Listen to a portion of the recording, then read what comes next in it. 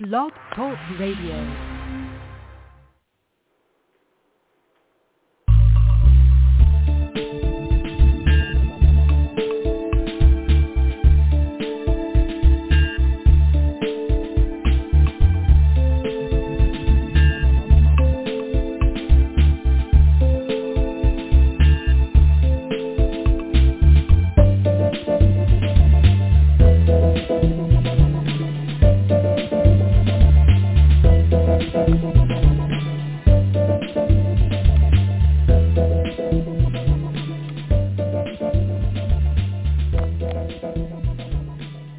Good evening, everyone. This is Marty Oakley of the PPJ Gazette Online, and this is the TS Radio Network. We're going to be revisiting with our two ladies we had on this last Friday. If you didn't hear that show, you need to go listen to it. There is a lot of valuable information in there about your rights, about the courts, and I went back and listened to it twice because I couldn't believe all the information that came out in there. Things you need to protect you, because we are under attack. I don't care if you got kids, you don't got kids, you're old, you're young. They're after all of us, and they look at us like commodities. We are a product to be bought, sold, and traded. And when we no longer have anything to be gotten, they just kill us. And so I already got one. You shouldn't say that. Oh, why? That's what they do. I just found out today we got a show coming on Wednesday night. Marcia Joyner's coming back. She's had so many family issues here recently and took some much-needed time off, but she'll be coming back with the Betrayed by Hospice shows. Do you know 3 visits to the emergency room and or the hospital can target you by hospice? Don't do it, especially if you're over 60. Don't do it. My recent illness that I had, the first doctor was very nice man, and he said, stay overnight. Nope. And he kept asking me, he said, why won't you stay just overnight? I said, because this is a dangerous place for somebody my age to be. I said, the chances of me making it out of here in anything other than a body bag are about nil and none. And he just looked, his face got all red. And by the way, both times I refused a COVID swab and reminded the second doctor, who was a world-class jackass, that there was no virus named COVID-19. This was something they made up. And I said, if you have evidence that it's real, you're the only person in the whole world that does. So why don't you get it out here? Let's get famous. And they came back in my room. He got mad. Oh, he was mad. I love it when the veins pops out on their forehead and they look like they're going to explode. And so he sent a girl into my room about 45 minutes later, and down at her side, she's cupping a long swab and a vial, which turns out to be the vaccine.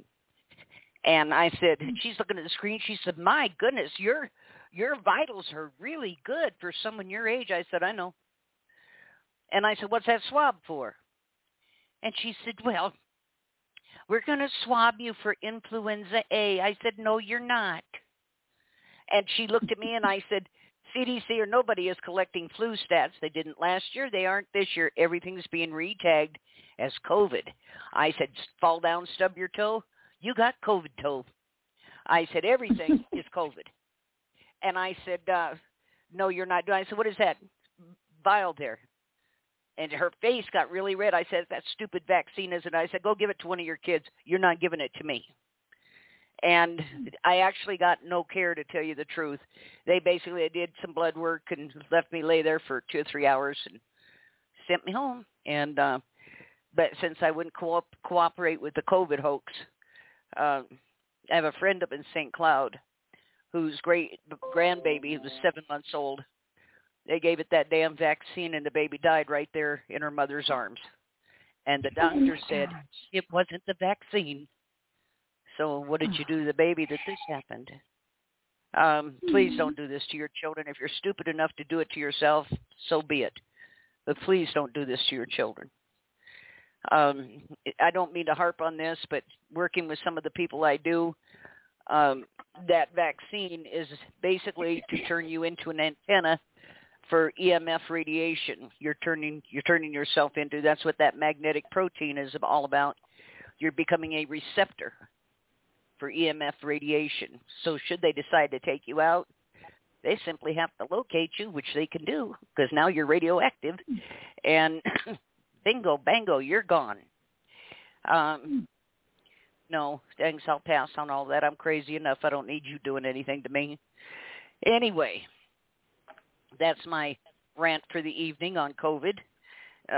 I don't know anybody that believes this mess anymore, but I don't know. We'll see what happens.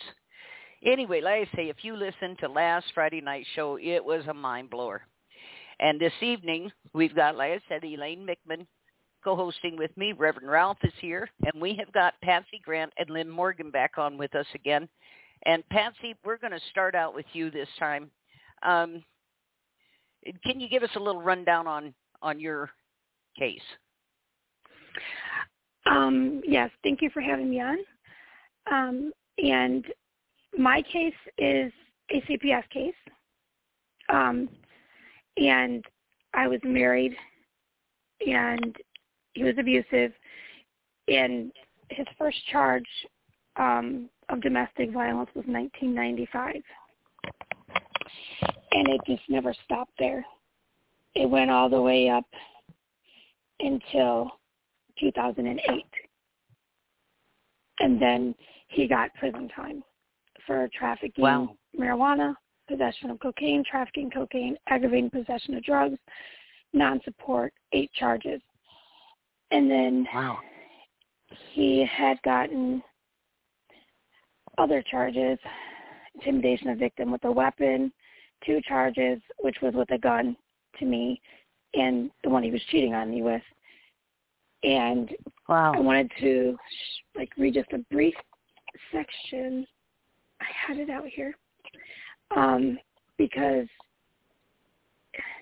this judge that had the case with him, he was throwing the book at him, thank God. But he says, I lost it. Sorry, guys. I had a tab on it. He had been in court already for domestic violence, and we were in the room with him. And then they took him back behind the glass, and this is what they wrote. The defendant, who was seated behind the glass in the holding cell, mouthed to both victims that he was going to get them when he got out. Just wait until I get out, you're mine. And he took his finger and sliced it across his throat like he was going to kill us. Oh, my God. Both victims stated that the defendant spoke loud enough that anyone in the courtroom could have heard them, and the staff heard them. And so he had gotten a max sentence, and the judge is the only one that actually did something. He said, maybe you think it's a matter of mechanism to threaten people, to intimidate people, to beat them, but it's not okay here. It stops here. Reoccurring pattern in your life with regard to that, the number of people that you have abused and your contempt for them, and ultimately your contempt for the judicial system. And it's going to come to a screeching halt today. You are sentenced to 5 years in prison, and you will not hurt these women anymore. They will be able to go on with their lives, and the children will be happy. You are maximum sentence, and they said you go to jail.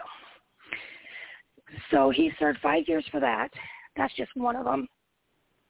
And at that time, that was the 99 case, and Children's Service at that time had said he's not allowed to have any contact. So this goes all the way back to then. And all the years that they would come out, he'd get out of prison, do it again, find me. Excuse me, I was in shelters. He'd find me. And then one time he found me. He was at work release, and he found me. I was doing something. I think I was shopping or something. He found me, got in my car, and told me to go home because he was going to kill me and my kids. Oh, my God. Because if he can't have me, then no one else is going to have it. So it was in 2002, I think, and I went to a place I knew, which my area, which is Maumee, Ohio. I went to a store just to be in the area, and I used a code word and called my sister, and she called the police. They did a 2-block chase on him. He darted out the back door. He burglarized. He broke the fence of this elderly lady and used her phone but just like ran around her house and just, it was freaking her out.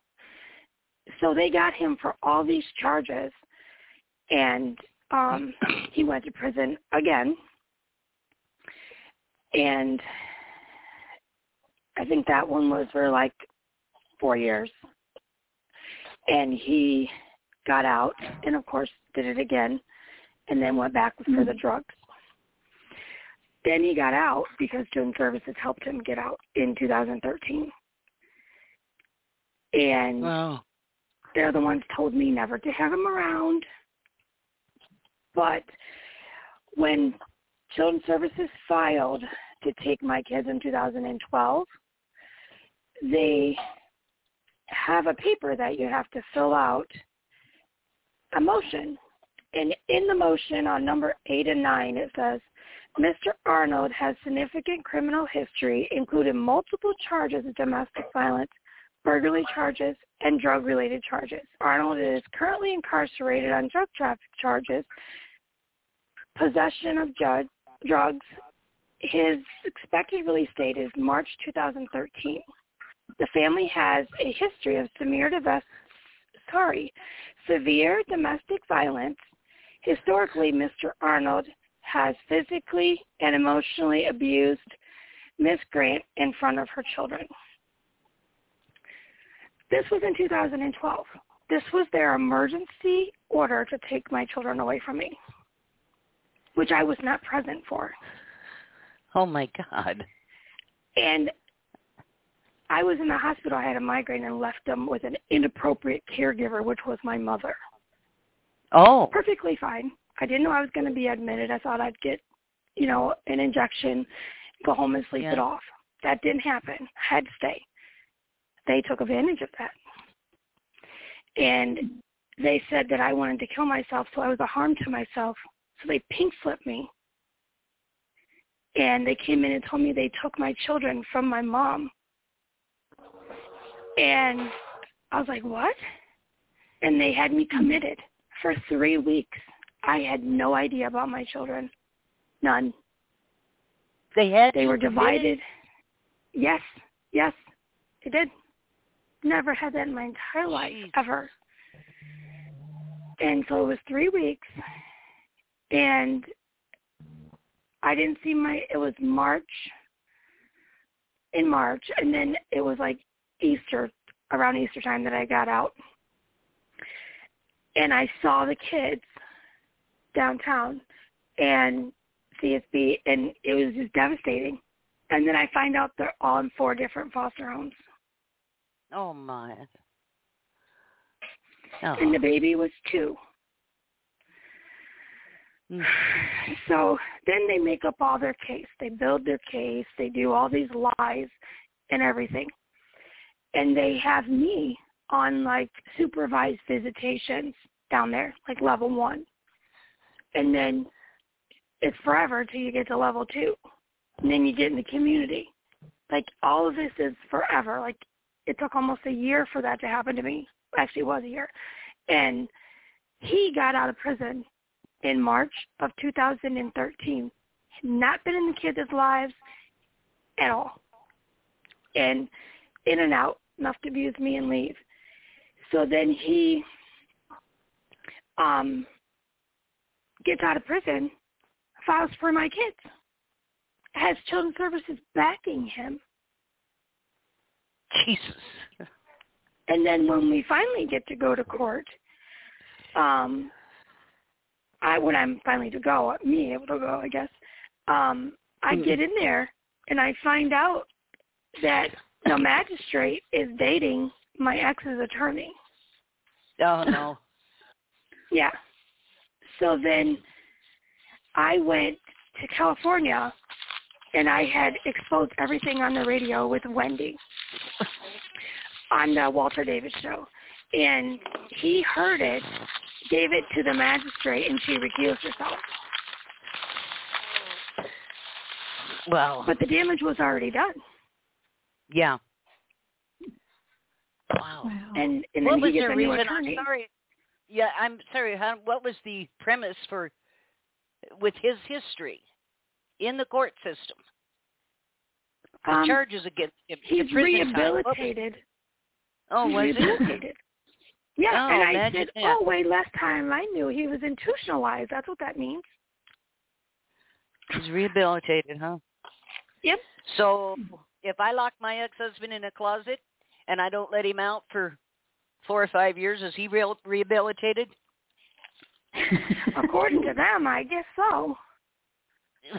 It just makes me so sick because everything that they told me not to do, they say I'm crazy because I can't make sense of something that makes no sense. Makes no sense at all. I mean, how would you feel about that if that would happen in your situation and they're telling you you're losing your mind because their kids are going to their dad? That is disgusting. I want to bring Reverend Ralph in here for a minute. Okay. He was telling me before we came on air about a turn in his case and just how corrupt these courts and stuff are, and how to me it's mind games. They do this stuff that is so blatantly, obviously corruption and a misuse of their office. Reverend Ralph, can you kind of chime in there a little bit? And okay. You mean what we were talking about before it went on the air? Yes. Okay. Well, I have a friend who has a very dear loved one, and my friend was telling me that his loved one was dumped into a very low-rated nursing home just because his loved one has a little bit of a memory issue at 97, a little instant recall memory issue.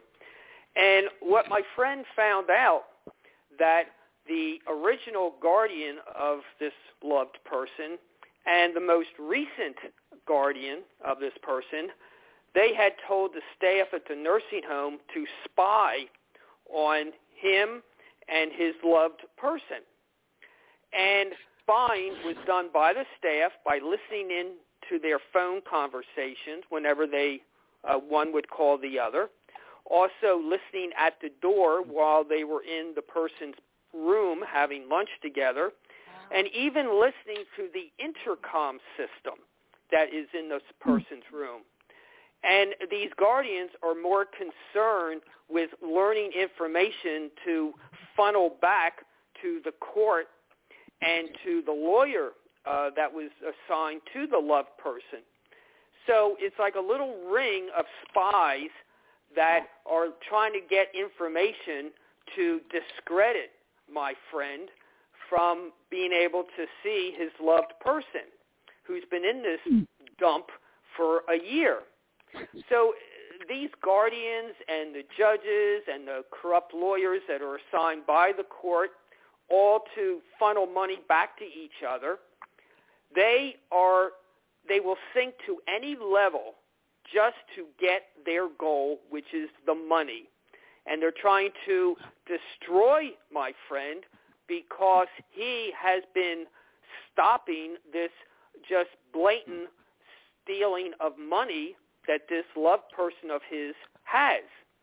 So make no doubt these guardians will, and lawyers and judges will stoop to any level just to get that money. And it was my friend learned today that the guardian, the current guardian, who is a woman, who then turned around and hired her husband, who's a lawyer, who turns out to be a friend of the lawyer who was assigned by the court to his loved person. There's like a little circus, a little circle of corruption that just keeps hiring each other. Well, my friend found out today that the current guardian of his loved one, they are telling him he has to take 3-hour classes 3 times a week to prove that he is, or to make him a so-called better person for his loved one, because they are trying to claim that he is not fit to be with his loved person, but they are ignoring the fact that the loved person has not been allowed outside for a year, even though the person's in just for a little memory problem. The person was dumped into the mental ward of this nursing home a year ago. And in addition, both current and previous guardians have not taken the loved person, to any medical appointments for an entire year. So who really needs rehabilitation? The friend or the guardians that don't seem to care that this 97-year-old person has not gone to any doctor's appointments for a year and has not been outside for a year for exercise or fresh air? This is disgusting. But again, this is the corruption of the legal guardianship. Yep. Well, Patsy, I think you're lucky that you just had to stay 3 weeks. I think this is, listening to this stuff, this is just insane. And but they kept trying to force pills. And openly. They're doing it right in front of, they don't care who knows. Because nobody's going to do anything. Hey, Reverend Ralph, Elaine. Hi. So, I believe, I based on what you're saying, it sounds to me like invasion of privacy, and I think there's a law, something like intrusion upon seclusion or something, like the peeping Tom laws, that there's a whole list of categories that fall under there.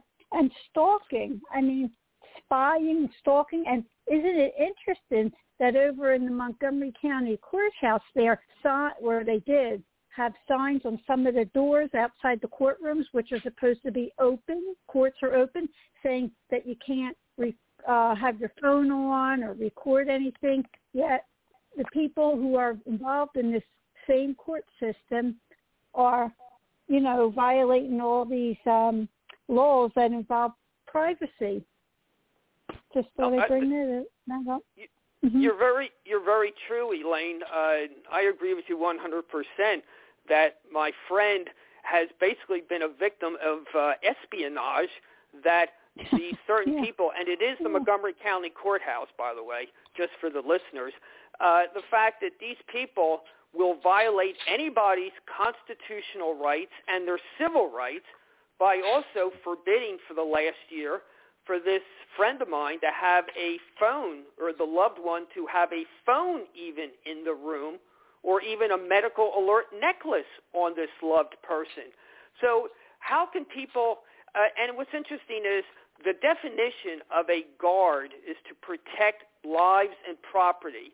I like to know how they can call themselves guardians, but their first, second, and third primary concern is just the money, getting the money as much as possible. Well, they never said guarding, and that what they were guarding. It's just they're guarding their bank accounts.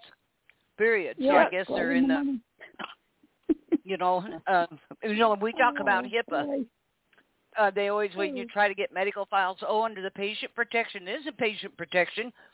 That's medical protection. So that you can't see any misdiagnosis, mistreatment. That is a protection so you can't sue. It isn't anything to do with the patient. Furthermore, in these courts, these tribunals actually, once they take your personality, your identity from you, this is called losing your legal capacity. You suffer a civil death. You're no longer a human being, apparently. You have no identity. That identity is given to that guardian. And so apparently the person you are protecting is that guardian standing over there. It isn't the person who was in the hospital, the person we're talking about that's a pivotal point in all of this. I just, and Patsy, listening to your story, the idea that the violence involved here, the violence against you, the threat to your children, and all of these other things this man did that he got in trouble for, it wasn't just confined to you all.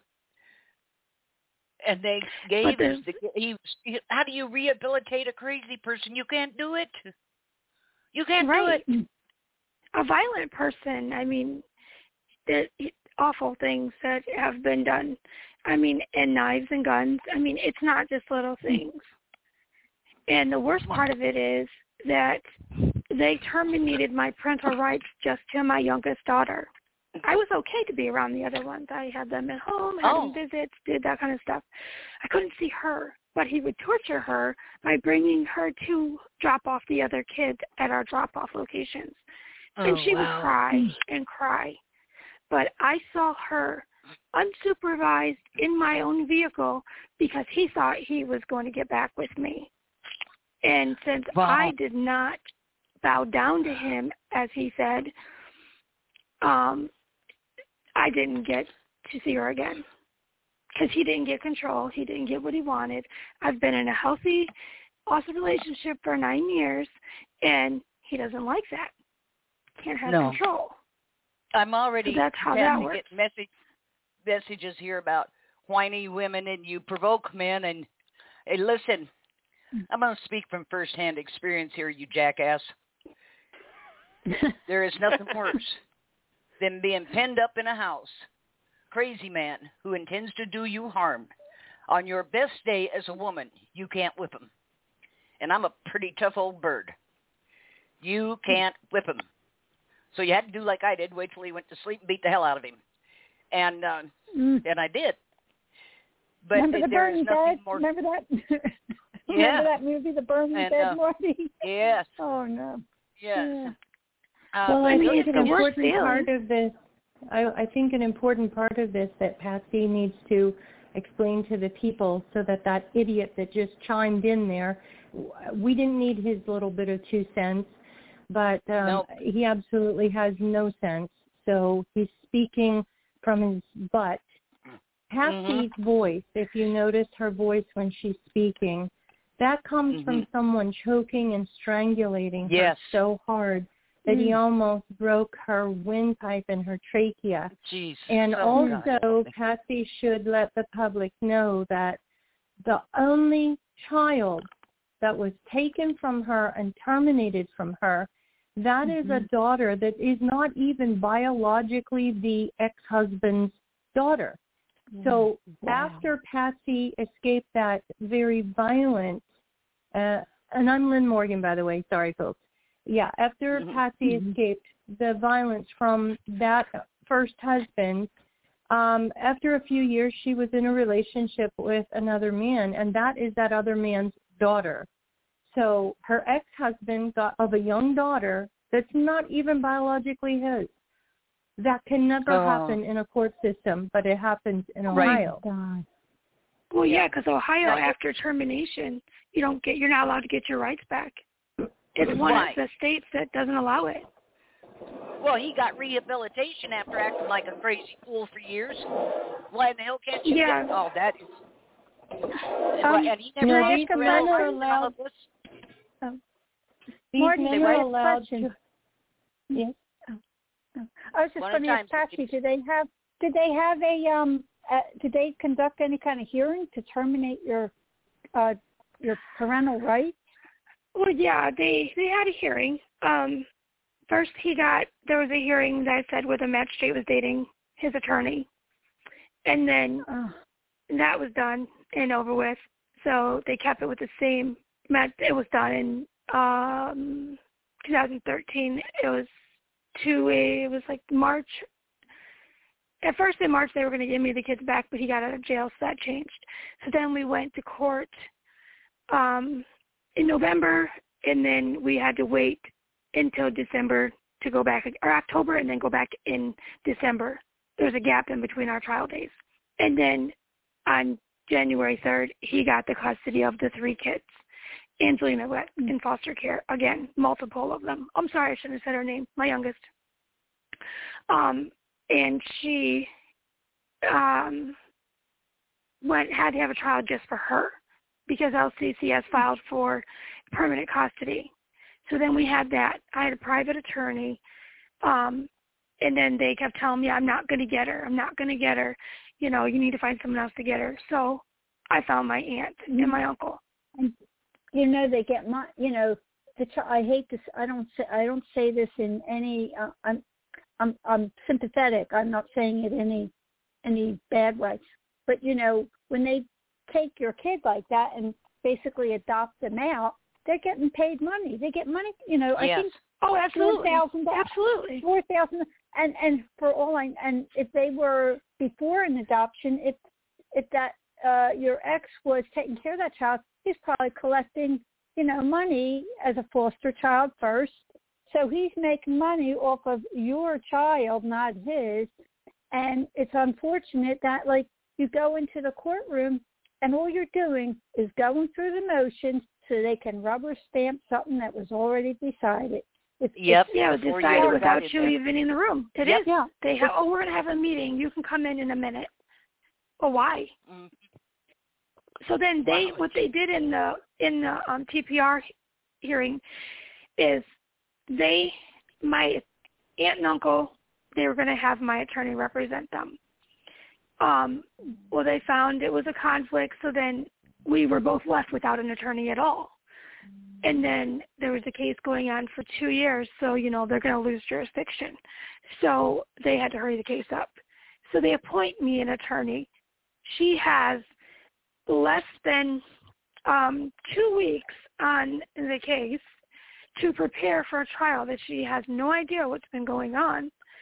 And when we get into court, she says, well, Your Honor, we need to get up to speed because I was only appointed 2 weeks ago on this case. And he goes, well, that makes two of us. Hadn't even looked at the case or done anything. I'm thinking, oh, it was a VJ, by the way, too, visiting judge. And I'm like, oh, this is going to go good. So I asked him to get a continuance. So I was like, well, get a continuance. We're not ready. I'm not going to go forward like this. Well, my attorney was told that they appointed me that there is going to be no other date. This date stands firm, and this is in her own words right here. It says, this was to my Supreme Court attorney, Patsy shared with me the MIJS. You do know that the Judge Zimmerman, which is the judge in juvenile court, removed Dennis, which was my attorney, for a conflict, and then fought into retired visiting judge Peter Hanwork to try the case as a VJ. Both the judge and I were on the case less than a month. Judge Zimmerman insisted when I was appointed that the trial date stand firm, and that was Ann Baronis that represented me at that time. And the trial proceeded. And I didn't have any witnesses. All my witnesses, she just said, oh, we're not going to use them. Oh, my God. So God. my TPR case, I had no witnesses. She threw you under the bus. Well, you were living Oh, yeah, she did. Absolutely, she did. And that took my rights of my baby. Christmas. And then he, you know, I was seeing the kids, and then I wasn't seeing the kids, my other three. And then my one aged out, and then I have the two I was seeing. And my ex made them hurt me like he did. He just kept doing it, and then made them, like, run from me in public places or destroy my house or steal my SD cards and break them in half or steal my tablets. It's just awful. They use the kids to do his dirty work. Yeah. Because he's controlling them because he can't control me. I've seen that happen before, Patsy. I have seen that happen more than once. It's a cycle of violence. Yes, it is. And the kids participate because they're terrified of him. They're terrified not to do it because he might do this to them. Right, and they have Stockholm syndrome, and it turns into they classically condition them, and they classically condition them. That classical condition, like Pavlov's dog, you know, they give them rewards to do certain things, And then the kid no longer even realizes, they're just conditioned into doing this. It's awful. How old is how old's the youngest that they adopted out? Well, for one, he can't adopt her, so she's kind of in limbo. She's been just staying there because of his felon record. Okay. So they gave her to somebody when their goal was adoption that can't even adopt her. Wow. And so how old is she? How old is she now? She's 12 now. She was 2 when they took her. Oh my God. And then my one child sorry, go ahead. Well, I was going to say in the guardianship stuff, this is called torture-based bonding, and it's this psychological torment constantly, this torture that they put on them, and they'll quickly knuckle under out of fear, and they'll align with their tormentor, try to get their approval just so they don't get hurt. This is disgusting. One of my child's aged out. Well, actually, 2 of them are aged out now. Came to me on his senior year, which was in 2016, and he came to me because he said his dad beat him up and threw him out. So he showed up at my boyfriend's door, and he went down and he filed charges and was going to get a CPO, and then he calls me and says, Mom, I dropped it because Dad's going to buy me a truck. And then I get this paper. He brings to me and says, the petition requests that this ex parte order is dismissed, civil protection order. And my son, that's an adult now, he said, he's my dad, and I don't want to not be in his life for the rest of my life. I want him to be involved with me, so I forgive him. Oh, this my is God. Reverend Ralph. This is Reverend Ralph. Go ahead, Reverend. It sounds like the Stockholm syndrome. Yeah. For those that don't know, it's when soldiers become prisoners of war. After a while, they start to side with the enemy just because they're convinced, brainwashed into thinking the enemy is really their friend. But my question for Patsy is, when they said your husband or ex-husband was rehabilitated, how did they determine that? Yeah. Well, they have these people that, CSB has so they can go and do evaluations. And there was no services requested when he did that evaluation through them. So they said that he's rehabilitated. And I said he's institutionalized. And I said, wait a minute. I had my psychological evaluation done by, whoever you picked, and they never let me see it. But they said it said all this stuff in there, and I'm like, I don't believe it. Well, the guardian, which was never anywhere, which is disbarred now, but she said that she had to retract it from the court and put her input in it and CSB's input in it, and then submit it back to the court. But they didn't do that with his. This is Reverend Ralph again. You had talked about the psychological evaluation. This is the same thing that's used in guardianships to determine if somebody, to determine capacitation or incapacitation. And one of the things a friend had exposed in court was what is the accuracy of that so-called evaluation. And what's interesting in Pennsylvania, there are no standards as to what constitutes an accurate evaluation, and yet it just is basically a formality that anything that the psychologist puts on a piece of paper, if he likes it, that supposedly constitutes an evaluation. But there is no independent proof that there is no independent proof that so-called evaluation has any value.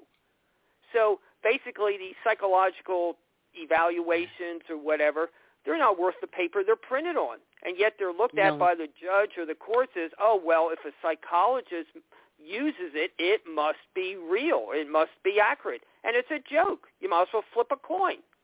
Yeah. Right. Absolutely. You're right. The custody evaluators are most of them retired psychologists and they use them because they pay them cash. You can't pay by a credit card or a check. You have to pay in cash to have these evaluators. And my ex-husband had paid $10,000 for this. Dr. Harvey Kane, who was retired, but he called himself semi-retired. So that way he could take cases for people, cash payers who would come in for an evaluator. And this evaluator said, do not remove these children from their mother. They are bonded with her. She loves them. She protects them. And also said that the father's actions and behaviors are what caused him to lose parenting time. They disregarded completely what Dr. Harvey Kane had said. And in fact, I saw Dr. Harvey Kane 2 weeks ago at the driver's license office, and he almost fell over when I told him that they've taken the children and I never saw them again. So the courts do what they want to do. They only have the custody evaluator listed to try to make it look legitimate, and it's not. There's no way a custody evaluator to you for an hour and a half, talk to your entire family for about 10 hours total, and make an assumption or a proper evaluation that they know what you went through. It's impossible.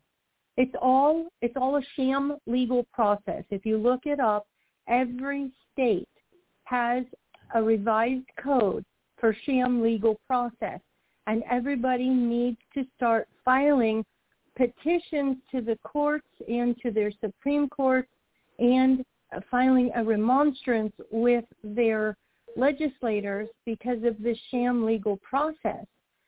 It has to end. That's where they get the funding from, and that's where all the state money comes from and the federal dollars come in. Okay. It's just a windfall of cash for these people. Can you explain what a remonstrance is? Okay, a remonstrance is, if you look at the First Amendment, it has 4 parts: freedom of speech, freedom of religion, and the fourth part is the absolute right to petition your government for a redress of grievances. So how do we do that? We do that by way of remonstrance. So you don't have to be very skilled at creating one of these. It has to be listed as petition under the First Amendment, and then you say this is a remonstrance for redress of grievances. You tell your senators and your Congress, and you can send one to the governor too. Basically, you summarize your story of what happened to you, and you say that this is your grievance, this is how they failed you. And you can put some case law, and you can put some constitutional law. I always use United States Supreme Court cases and the Constitution because those are law. So you want to tell them what your grievance is, show them how did they violate you, and you can say, this is the remedy that I seek. That is a remonstrance. You can take it to your Capitol building in your state and submit that. They have a bunch of bozos working there because you tell your Capitol building workers, I'm filing a petition for remonstrance, and they're going to say, what? What is that? Obviously, they don't know the law, and they don't know what the Constitution says. In fact, I was discussing with Patsy earlier that whenever there is a court order or judgment or ruling, if there's any fraud attached to that, that court order is void ab initio. It's not voidable. It is void and unenforceable. In fact, it's a non-appealable order. You cannot appeal a void. You can't appeal a nothingness. But yet they have the men and women in the courts. You go to family court, you have to appeal. That's another $20,000. It gets kicked back to the family court, you got to appeal again. It is their vicious cycle, and believe me, the family court, the trial court, and the appellate courts are all in the sham legal process. God, Jiminy Christmas. Yeah, so you got to gather your folks. I'm sorry? Okay, I'm going to tell you, I've got messages flying in here from men. I don't have any from women yet. Well, what did she do? Talking about Patsy, what did she do that upset him so bad that he would treat her like that? Well, let's see. She was breathing. Let me answer that. And okay, I will. Yes, definitely. I believe that, both parents should have access to the children as long as they're not violent. But if a mom is protecting their children and the one that you think that you love and they love you back, they don't. They show their love through violence. And you can't get away from something like that keeps following you. And the court allows them to go into court again, represent themselves, and re-victimize you by using the court system. You don't have to do something to somebody in a relationship for someone that has been doing it his entire life. He did it to his mother. He did it to his dad. He's abused a lot of people. Wow. I know that fathers are saying, or men, I don't know if he's dad or not, but that, what did you do? That's a stigma. That's a stigmata. You don't have to do anything. Yes. Right. No, you don't have to, Marty. You don't have to do anything. I back her up 100%. People made these remarks to me. My ex-husband, he broke my neck. He crushed 4 discs in my neck. I still have, I didn't lose my voice box or anything, but I didn't do anything. And by the way, they had 2 different movies. One with that Jennifer Lopez. I think that was called Enough. And then there was the other one with Julia Roberts. I forget that movie, the name of it. I just don't remember the name. And that shows that basically, even though they weren't true stories, maybe it shows how an abuser is so unhinged and off the wall that it doesn't even take anything to set them off. So these are unusual type of, these are people, these are extremes. This is not just some Have you ever noticed that outside of your relationship and outside of your home, they're Mr. Nice Guy? Why, they are the best guy they ever are. You lucky to have this wonderful guy. You don't know what a monster he is at home. And you don't have to do anything. Yeah, very much so. Very much so. I got knocked out one night cooking supper. Came in from work, and I hadn't done anything. I was cooking supper, and just had a bad day, and bam! Don't come to me. All of you need to put a cap on it. Put your keyboard up, because I don't want to hear a bunch of whiny damn men talking about, well, she did this and she did, and it's her own fault. No, it's your fault. It's your fault. You're a lot of these men. Yes, it is destructive masculinity. A lot of times when these men get married, and they're hardwired that way. So gentlemen that are listening, you can control on this. This is something you can control because not everyone is an abuser. Okay, not every man is abusive. But it is in the destructive masculinity that when you sign your marriage contract, they believe they've signed a bill of sale. So now it's ownership because you have to take his name. And he's putting you under his name, under his umbrella. He says, this is my house, I provided for you. You don't eat unless I feed you. You don't get any money unless I screw you. Whenever I want, however I want, even in the middle of the night when you're sleeping, I have a right to that. That mentality, folks, gentlemen, it has to change. A woman is a very, very precious, and I won't say thing because we're not things. Women are precious, period. We are beloved by God. We carry God's children. Any man that strikes a woman and is abusive to women, that's a one-way ticket to hell. Let me another one of my little asides here about what that marriage ceremony is. Now, in the olden days, the girl's family had to have a dowry for her. In other words, things that could be farm animals, could be household goods, whatever, to con that man into taking her, this worthless girl, on. The act of the father walking her down the aisle with her face covered as his assurance she's a virgin. Like, that's going to happen these days. But that whole wedding thing, this whole big display, there's thousands of dollars. This goes back to this dowry thing. This is her family putting on this huge production so that he thinks he's getting a deal. And that's what that's all about. When the father walks up and the minister says, who gives this bride? And the father says, I, her father, do. You have to understand what happens at that point. This again goes back to early times.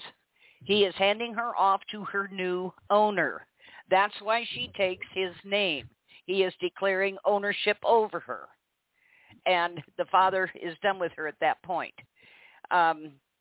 This goes back along this wedding ceremony isn't the holier than thou. Oh, we did it in God's eyes. Now you just got sold, girlfriend. That isn't what it ever was. It never was. This is part of that of always subjugating, marginalizing, pushing to second-class women. And if they try to stand up, oh, you're a feminist. Well, maybe I am. I think women should be paid the same for the same job. I think we should be free of violence in our home. I just think all kinds of things like that. And Hey, Marty. Yes. Then when you go and get divorced, you're supposed to be a partnership in the eyes of the law. When you get married, it's the court is only supposed to view this as like a business partnership splitting up. It's not, they're not supposed to involve any emotion, nothing like that. Right. Cheating didn't matter. None of that matters. But then what happens? They're supposed to divide those assets because you're splitting up a business partner. Yes. All of a sudden, there's no partnership for some people like me because I get zero and ex-husband keeps the entire marital estate from almost a 30-year marriage. So there is no partnership there as they fool us all. And we were many women are sold, and we're sold a bag of beans and a bag of beans.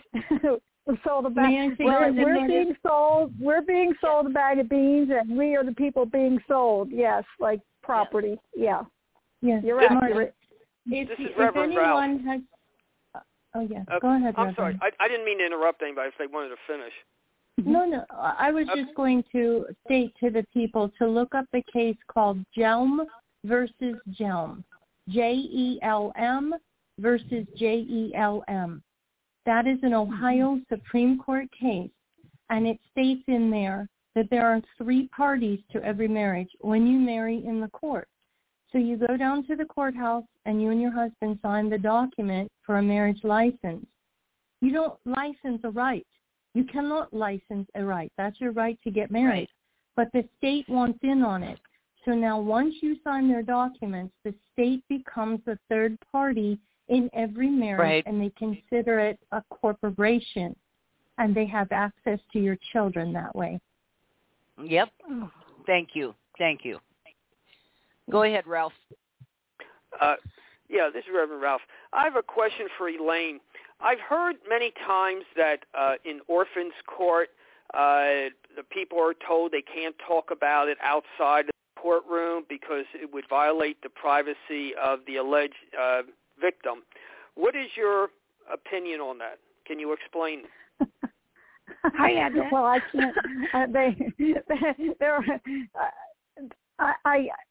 I think, what's curious is how they all pretend as if they're these medical HIPAA rights, but they don't even allow the individual their own access to their own records, like the person who's being guardianed. I honestly don't believe you know what, I haven't looked up the law. Certainly every state is different with the guardianship stuff, but I know the one thing I do know, and I think all of us know this, that guardians are supposed to be the closest kin to the person who is being guardian. You know, your child or your spouse, and they are. What's happening actually in reality is they're the very people who they're blocking from seeing these people who are guardians. Know, because it's all about it's all about stealing those assets. As far as talking, I don't know how you overcome because these courts, or what Marty calls these tribunals, that they're not following the law. They're just taking away everybody's rights as if they're the king. They just nobody's following the law. That's why. Yeah, these are the old star chambers from England, where you were dug, and the reason they called them star chambers was just for fun. All the ceilings were painted with a nighttime scene and stars all over it, so they called them star chambers. And but these were kangaroo courts, and they operated just like tribunals do here, outside of the law. These courts, as you call them, these tribunals, were intentionally split away from civil and criminal courts to avoid the Constitution, to avoid the common law. You have no rights in these tribunals. The minute you step in the room, you have acquiesced. You forfeited. The minute you agree to appear, you forfeited. But they don't tell you that. And they abuse you. They abuse you horribly. Yeah. When I was going through the family court stuff and they came in, there was no justification after my divorce trial to withhold assets from me. So they had to create an excuse. So there was nothing. I was a saint. Marty, I didn't even have a parking ticket. I mean, there was nothing they had. They didn't have anything. I don't smoke, drink, or drugs, nothing. I don't gamble, nothing. Not that those things are crimes, I'm saying, but I'm just saying nothing. So they decide to use the children, the custody, as a means, and they just make up some crazy order out of the clear blue, call me into court with my kids before the courtroom even opened up, and the judge reads off some emergency order. We don't know how or where it came from. It's not based. There was nothing presented. Nobody ever accused me in writing of anything. And they basically sold the legal custody of my children to another divorce attorney. And they had me going in and out of all these different psychologists 3 times a week, all over the place. I had to run. Now, the one guy who did evaluations of us, after we've already went through evaluations years before, I was forced to sign a contract with someone. So this is a court-ordered person, and they do this all the time.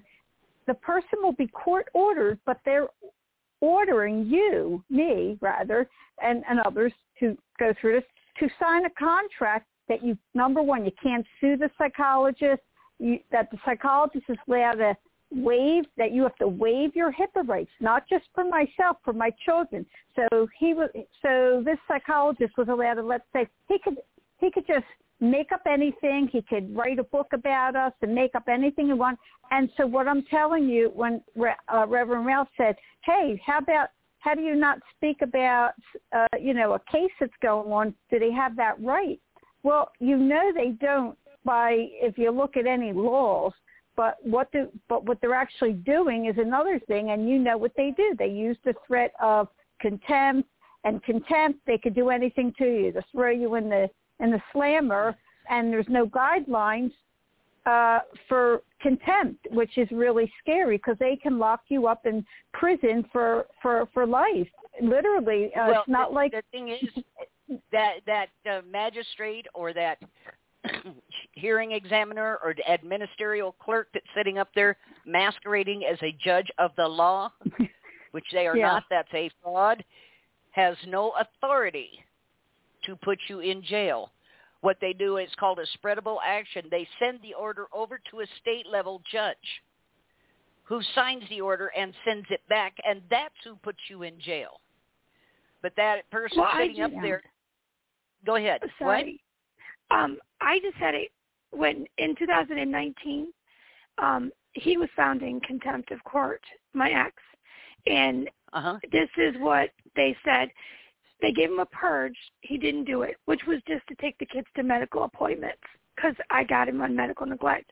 It said, Ms. Grant shall have temporary custody of minor children from February 14th, 2019, which is the day the father of the minor children is anticipated to have completed his sentence of incarceration.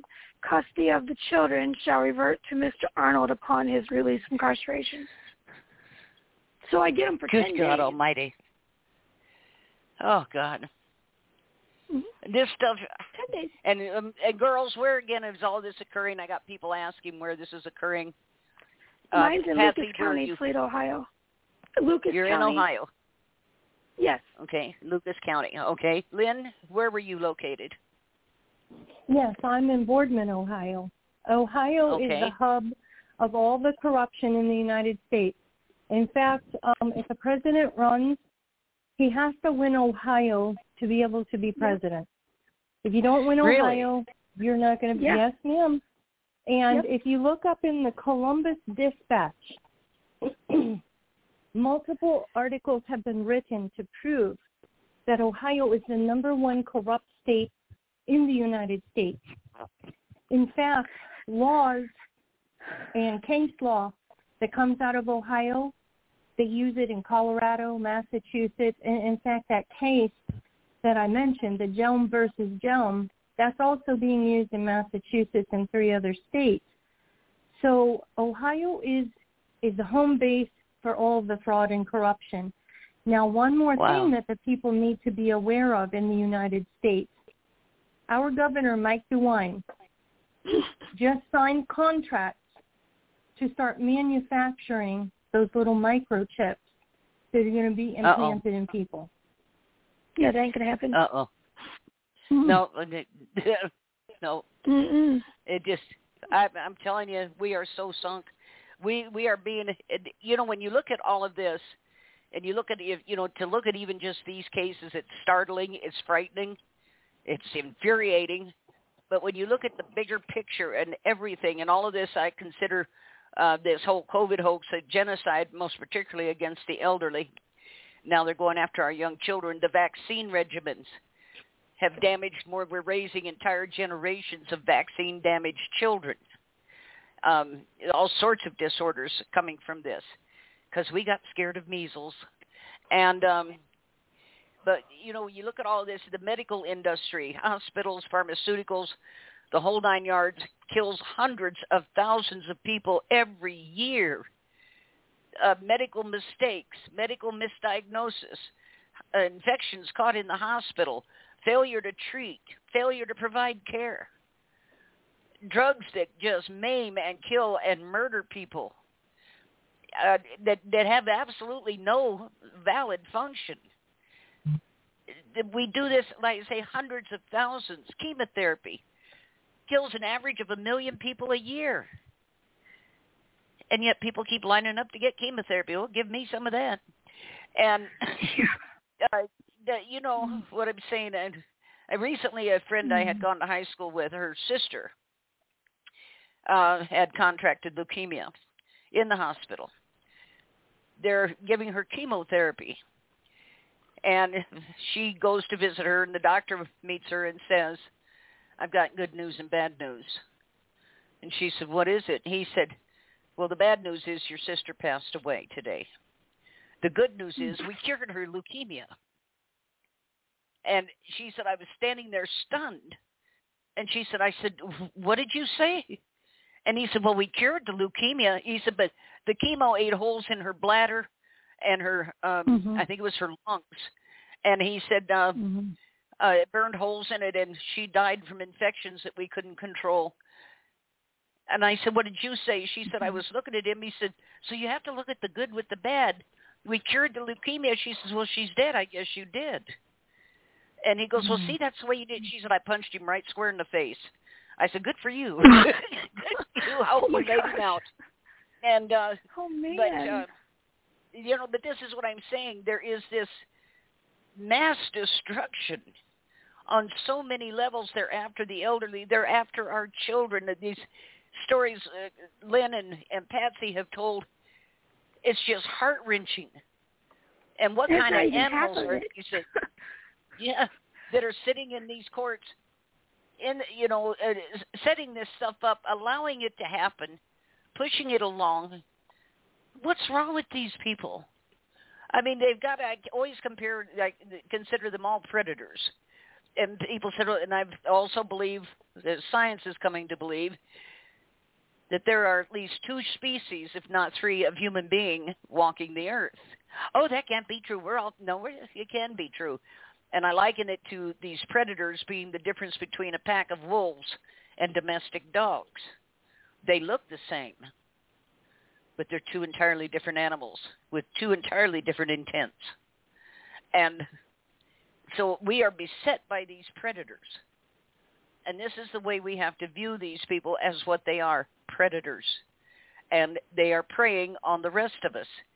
I've never seen so many people caught up in so much crap in my life. But above and beyond all of that, girls, listening to your stories, and Elaine, when I first heard yours, we are still, as women, being, I don't even know what the word is. We're treated so terribly by the court system as if we don't matter. And according to the law, basically, we don't. Everything is all about money. Yeah, and money, yes. And it must be his. Money. If there's money, it must be his. And this is just, call me what you will. I'm already getting called names here. Bite me. I don't give a damn. But as women, we've got to stand up. And as women, we have got to support one another. We have got to stop. I get tired of seeing women attack. I do this and my husband's the king of the house. Good for you. You go ahead and be a little doormat if you want to. That's your choice. That's your choice. Mm-hmm. But don't knock other women. You weren't in their shoes. You weren't in their home. Yeah. I mean, there are. I don't want people to think that. I mean, I don't want people to think that we're knocking all men, because we're not. Right. It's just, if you're abusive, you're abusive. If you're a cheater, you're a cheater. If, you don't change your ways, your stripes don't go away. No. There's very few men that respect a woman that has a career. They fear that. And a big problem that we have, which I spoke to a gentleman after he heard your last show, Marty, he said a big problem that women have is women are jealous and hateful to other women. That's why we can't get this thing going, because if Lynne, I start maybe a rally in a parade, I will have other women jump in there and try to throw a wrench in it so that I can't accomplish what I've set out to do, because women are catty. They look each other up and down like, who does she think she is, getting all the men? Well, I've had to live with that all my life, unfortunately, and it's not something that I ever promoted. It's an attitude, I think, that I have, and a pleasantness that I deal with all people. I don't look at men as inferior or superior, because we are equal. We are on equal ground. Men. You need me just as much as I need you. So, men become afraid when they see a woman having a career, because they think that all women are supposed to be blonde and stupid and bubbly with a cute little perky butt walking around the house, that they can just, drink their beer and screw all day long when they get home from work. And that's not the real life, okay? Men think about sex every 20 seconds, all right? Wow. So, yes, that's the only, they're wired that way, and it's unfortunate, because the only thing that they're thinking of is mating continuously. They eat to have the strength to mate. They work to make some money to attract a female to mate. Every single thing that they do from sun up to sundown has to revolve around sex. When they start thinking that, maybe they could go and be a mentor to someone or take up a sport and start to have like a life other than your little bubbly little bubble-headed thing walking around the house, we women have to empower each other and build each other up, not tear each other down. I spend every single day, and I'm going to say this, ladies, and I'm just telling you the truth. When I see you and I pass you, I will smile and say that blouse looks really beautiful on you, even if it's the most horrible blouse in the world. But I want you to feel good and happy and confident. I have told women, like even today when I was out at the library and I went to the post office, your dress is so beautiful. It was a blue paisley dress. It really wasn't, but I told her that it was because she was wearing it and it made her feel better about that. Yeah. Now, why am I sharing that?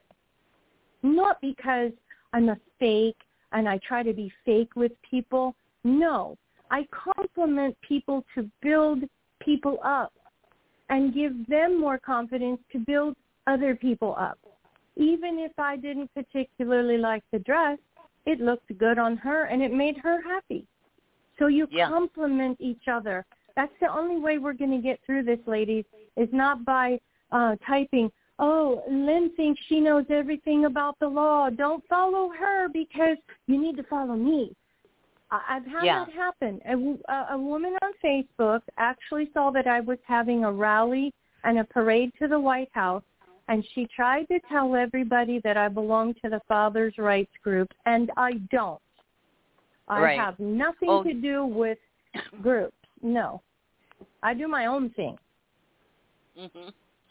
Well, what you're dealing with is a glory hog, and what we call glory hogs. Kazi usually does a little shtick on them. But they will do this. They'll put out all kinds. I've had it done to me by one notorious hog.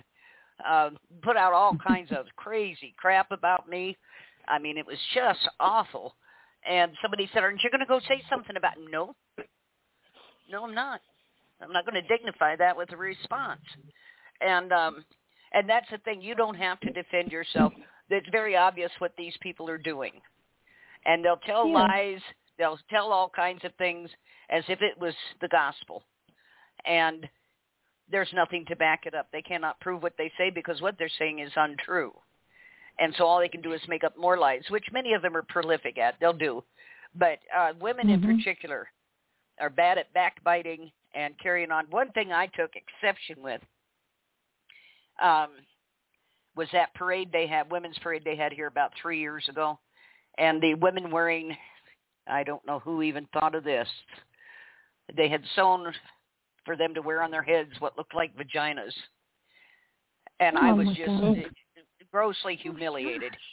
And this was supposed to be a big promotion for women. Please, not in my name, not in my name. But you talked about being gagged by by these courts. It's very vulgar. It has nothing to do with feminine. Right.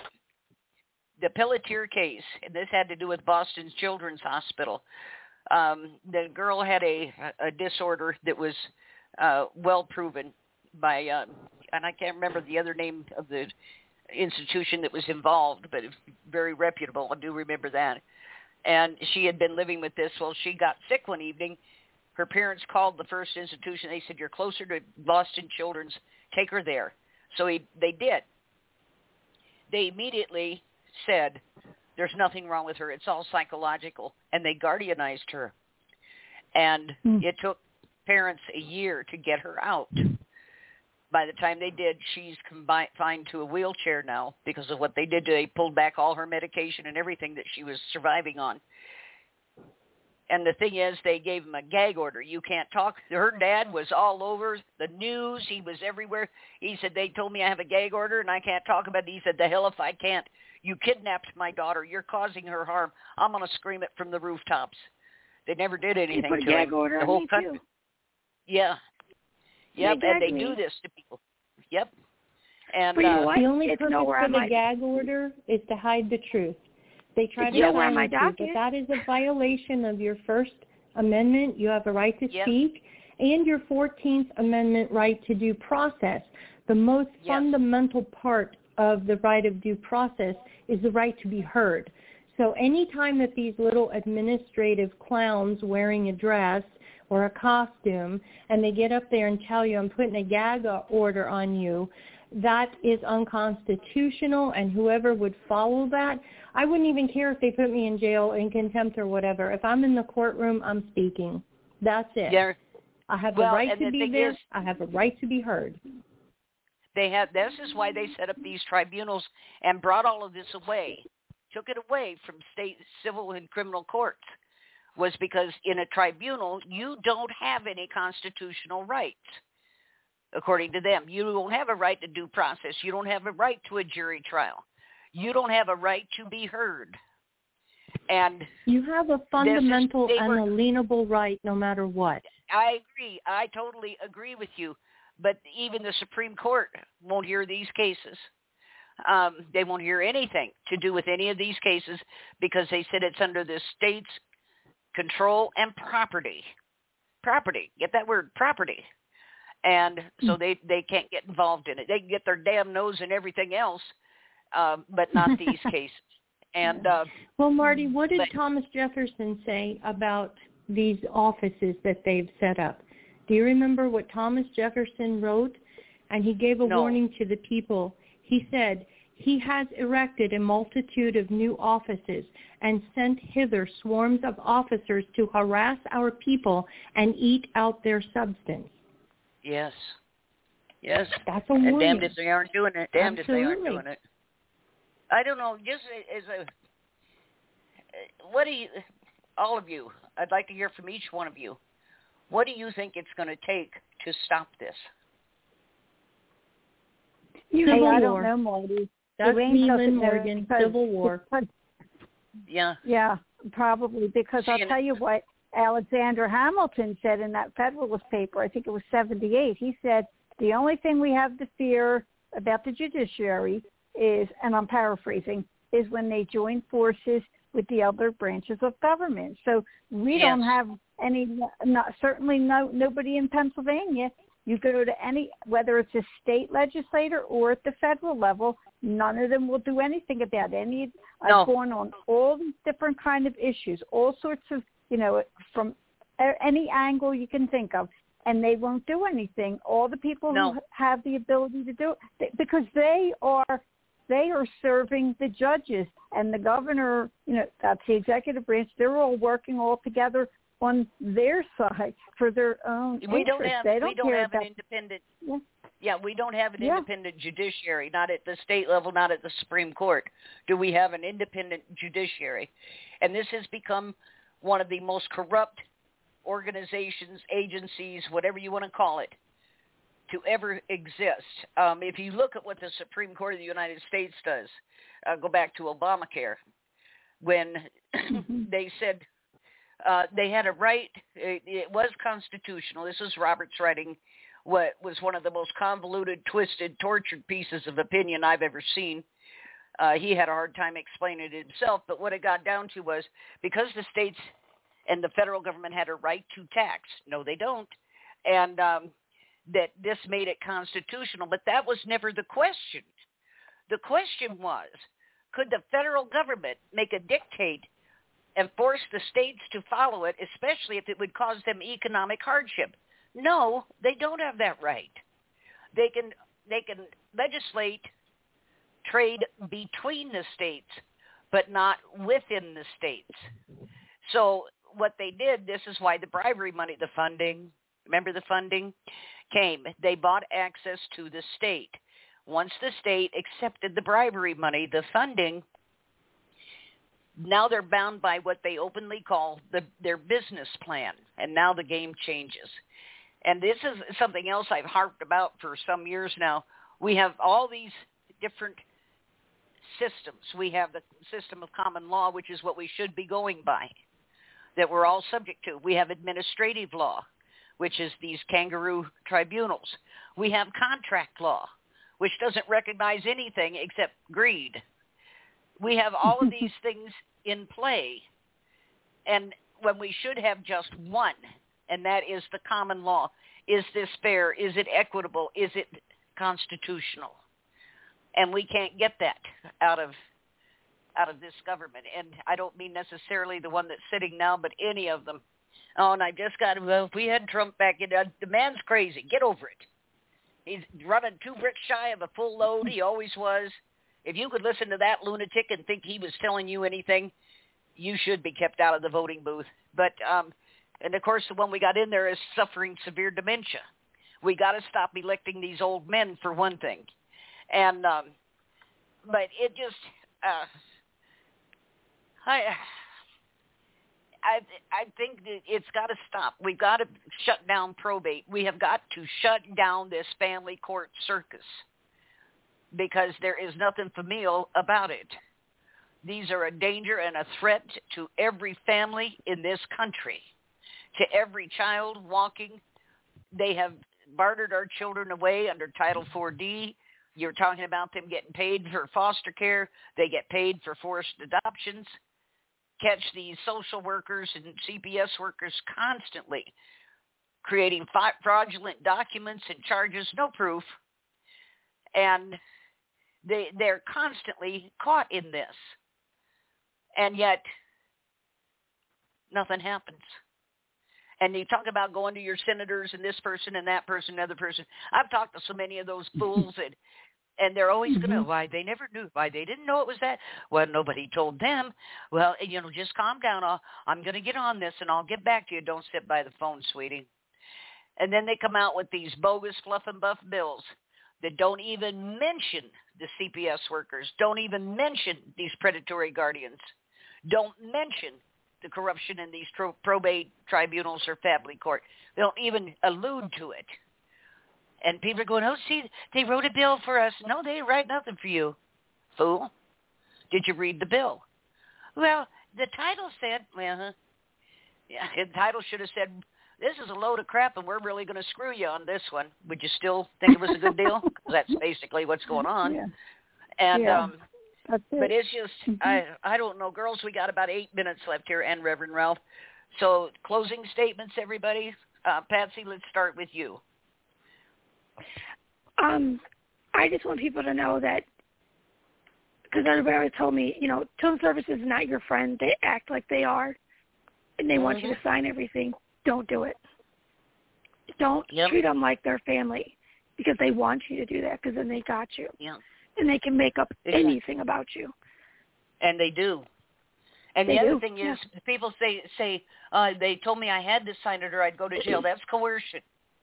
That's duress and coercion. Charge them with such. Yes, they do it. And I won't sign anything if I'm not in an agreement. I don't care. Do what you're going to do. I'm not signing it. Or they sign your name for you. Yes, I've had that happen. Mm-hmm. Yep. They sign mine. Yeah. So, but you haven't got my signature on nothing. But right. I don't know, Elaine, did you have anything you wanted to throw in here? Oh gosh, it's really unfortunate. I feel so bad for both the women. I I've gone through my own share of stuff. I got through a lot of it, but it destroyed my, broke my family up, divided my family, and like every time I hear someone tell their story, there's always a piece of mine. I suffered different pieces of the same thing that they went through. I don't know what to do, and we don't even have any kind of policing authorities. This is common knowledge now. It's out in the open. You can't. The FBI. That's not even for the public. They're being just used by the political people for their private policing. So I don't have an answer. Yeah, I mean, I don't have the answer. I just know that when you open your mouth and try to voice something out, they try to come and gag you, and often, and I don't know that they try to shut you up after they grab your assets. It's when they're still trying to get your assets. Once they have possession, they're not as concerned about shutting you up. So that's one thing I have noticed. Okay. But, All right. All right, go ahead. All right. We'll have Lynne go next, and then Reverend Ralph, you tie it up. Okay. I want the public, the general public, to know that you are in danger. This is a poison. This is a planned pandemic that is a real pandemic. We are targeted parents. And there is a playbook that they have, and like the lady before me was saying, that parts of all of our stories, she can identify it in her story because it's a set playbook And every judge and magistrate and lawyer are following that same playbook. So the only thing that we can do is expose them and shut them down and show up in droves at these courthouses when people have court hearings. Bring hundreds and hundreds of people with you. That way you've got court watchers. These demons don't like to act, people watching them. They're more apt to behave themselves. And folks, whether you like it or not, that's what we're dealing with. Like Marty said, there's different types of so-called humans walking around. Well, if you look in Bouvier's law, which Ohio follows Bouvier's law, look up the word human. It means a bastardized monster that has no right to an inheritance. Right. So don't call yourself a human being in the courts, because then those demons got you. And that's what we're fighting, folks, and we have to fight together. There you go. Reverend Ralph? Yes. A minute ago, someone was talking about a gag order to shut people up. And in my case, involving a very much loved person, a year ago, a judge up in Norristown put out a court order that said I was not allowed to talk about this loved person and how they were basically railroaded and screwed over with a fake evaluation. And when I revealed that information, I was charged with contempt by this person's own court-assigned lawyer, and right away I was put in prison. And the judge sentenced me to 6 months in prison or until I removed information proving the corruption of the court up in Norristown.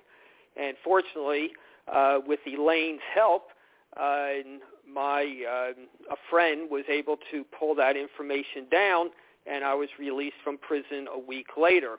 So the court and the lawyers and the judges will go to any extreme to cover up and protect themselves from being exposed for being corrupt and taking kickbacks and so forth. So, again, they put me in prison knowing full well I could be murdered, in which case that would be the end of their problem.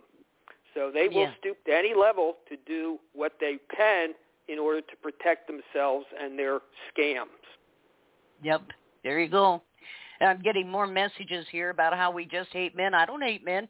I have a very nice man in my life, retired military. Treats me very well. He's never swung at me once for any reason. And I'm telling you, as a woman, I could piss him off. But, it's a difference between a man and some immature fool. A man never There's a hits difference a woman. between a narcissist and a gentleman. I mean, there's gentlemen out there. Yes. There are, but that's right. And also... Patsy and I both have men in our lives that treat us very well. We get along fine. Mine isn't home from work yet. I do have his dinner ready out of respect that he worked hard today. It's not because I'm his servant, but when I'm out and I'm doing things and I come back, in fact, he makes me breakfast every single morning. And he made breakfast for Patsy while she was here. He cooks for me. I do the laundry because I'm very particular about it, but he loads the dishwasher. We split the chores, and that's an important thing, men.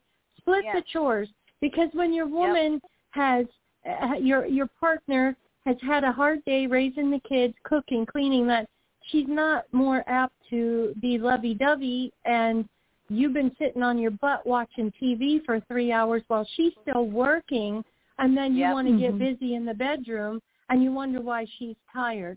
Share the chores, help take care of the kids, be an equal partner, love each other, and you're going to have a great life. And the other thing about men, that by is the a way. very important thing. So do I. The other thing is, too, if you don't invest yourself, you have no investment in the relationship, and you have no investment, you don't value it. So there you go. And all the nasty emailers I've gotten this evening, bite me. I don't give a damn what you think. And love it. We'll be back Wednesday night with Betrayed by Hospice. Everybody, thank you for tuning in. We're short on time here, so I'm going to say good night. Girls, good night, Reverend Ralph, Marty. thank you so much. We'll talk to everybody Love you, later. Marty. Bye-bye. Thank you. Thank you, All right. and thank you. Yeah. Bye. Bye-bye. Thank you. Bye-bye.